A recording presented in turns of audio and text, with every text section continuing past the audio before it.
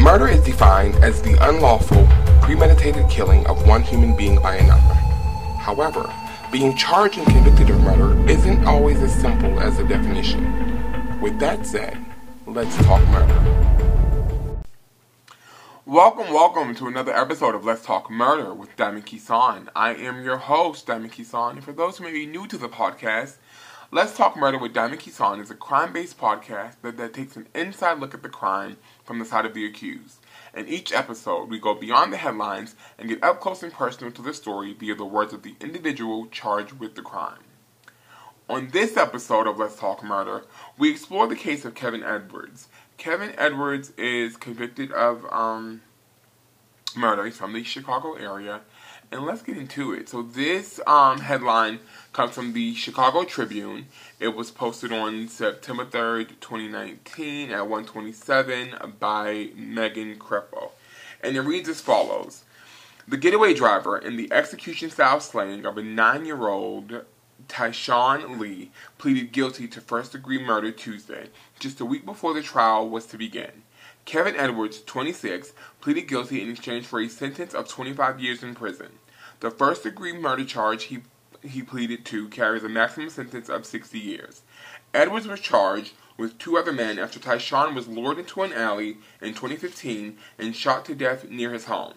His death became the latest example of Chicago's brutal, entrenched cycle of gang violence and retaliation. Edwards and the other 2, Corey Morgan and Dwight Doty, targeted Tyshawn because his father was a member of a rival gang suspected of shooting Morgan's brother. Assistant State's Attorney Thomas Darman said in court Tuesday, the group went looking for Tyshawn at Dawes Park near the 8,000 block of South Damon Avenue, Darman said.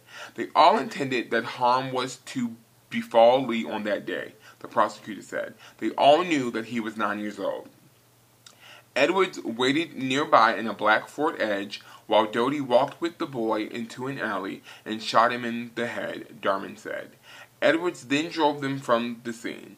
Edwards' 25-year sentence is 5 years more than the mandatory minimum. Murder sentences are not eligible for good behavior credit, but with credit for time served awaiting trial, Edwards will be released in about 22 years. Upon release, Edwards will have to register for life as a violent offender, Judge Thaddeus Wilson noted.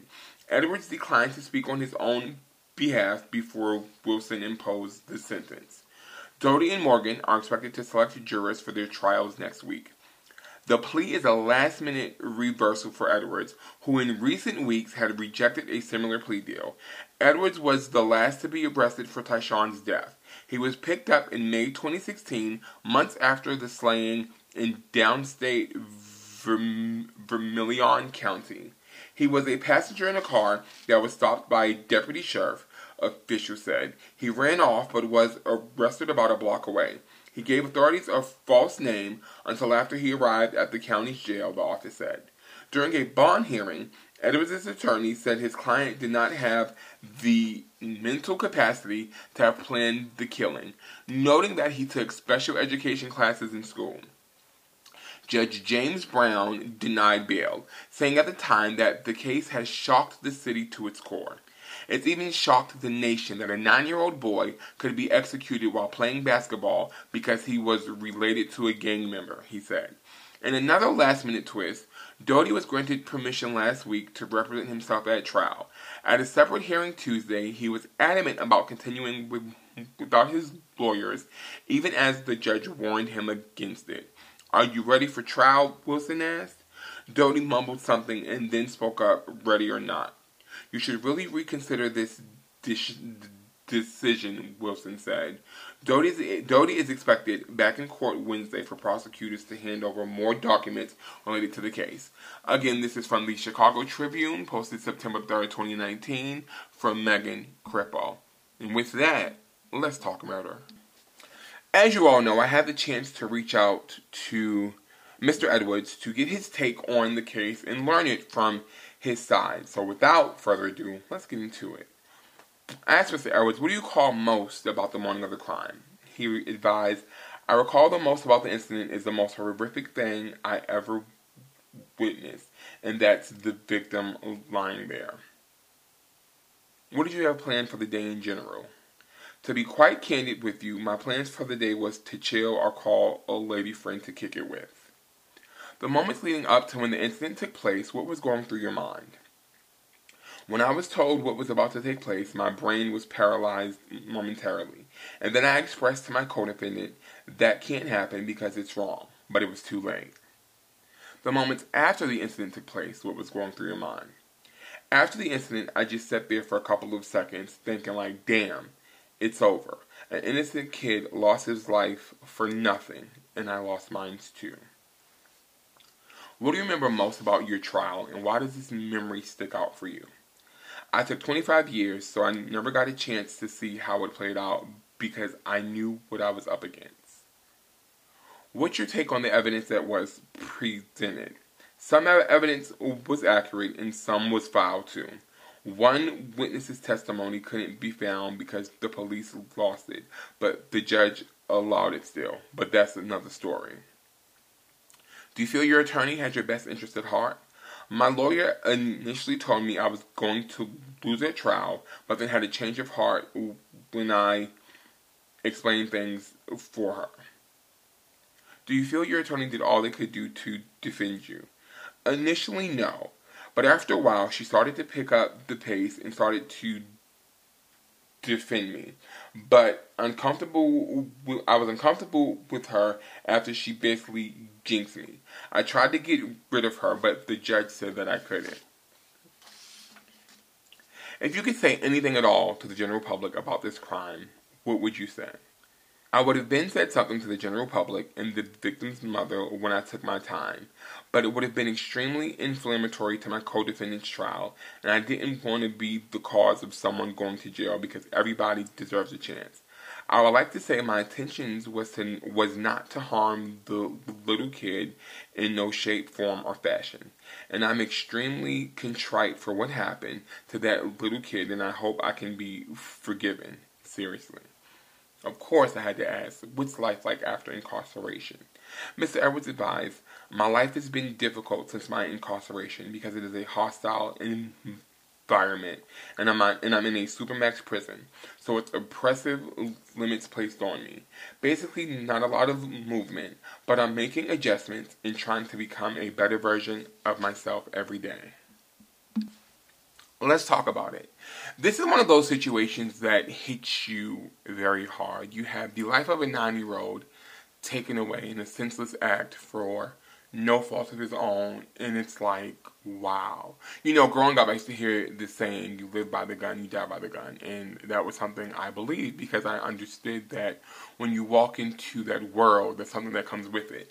Now, we were also introduced back then, and I'm going to tell you my age, but you can figure it out. Back in those days, it was introduced like if they couldn't get to you, they were going to get to someone close to you. Now, we all know the streets have their own set of rules, and, you know, you kind of, if you're in them, you know what the law of the land is. But a 9-year-old, if I can't get you, I'm going to get someone close to you. I've heard that saying, I get it, but your child, like this is another level. And for Mr. Edwards being the getaway driver, you know, I kind of wonder to myself, 25 years, because you drove them to the scene and drove them away from it. You knew what was coming. You said you tried to stop it. I wonder if Mr. Edwards would have just taken a different turn or gone somewhere else opposed to going there. You know, would it have even happened? Could it have been prevented? Like, this is one of those things that's like, oh, had you just not pulled up, could Tyshawn still be with us? You know, could just one heroic decision have saved this child's life? And we lose a 9-year-old, and everyone involved loses their life, and we end up with a crime that is horrific, that shocks Chicago, that shocks the nation. And to this day, all these years later, just to talk about it, it gives you this feeling like, oh my gosh, really? I want to know, what do you think? Mr. Edwards advised, you know, he's very sorry. He didn't want to make a statement originally during his case. He didn't want to hurt the case of his co-defendant. But now He said, I would like to say, my intentions was not to harm that little kid in no shape, form, or fashion, and I'm extremely contrite for what happened to that little kid, and I hope I can be forgiven, seriously. If you were the family of this young man, this 9-year-old child who was taken away from us execution style, could you forgive? As a Christian, I know that I am taught to forgive other people, and not for them, but I do the forgiveness for myself. But the life of a 9-year-old was taken. Could you forgive? In your heart, could you forgive? In your mind, could you forgive? In your soul, could you forgive? Let's talk about it. Hit me on social media. On Twitter at Let's Talk Murder. And again, that's on Twitter at Let's Talk Murder. Or Instagram and Facebook at LTMWDK. Again, that's LTMWDK. I'm Diamond Kisan, and we've just talked murder. Until next time, stay safe and never be afraid to talk murder.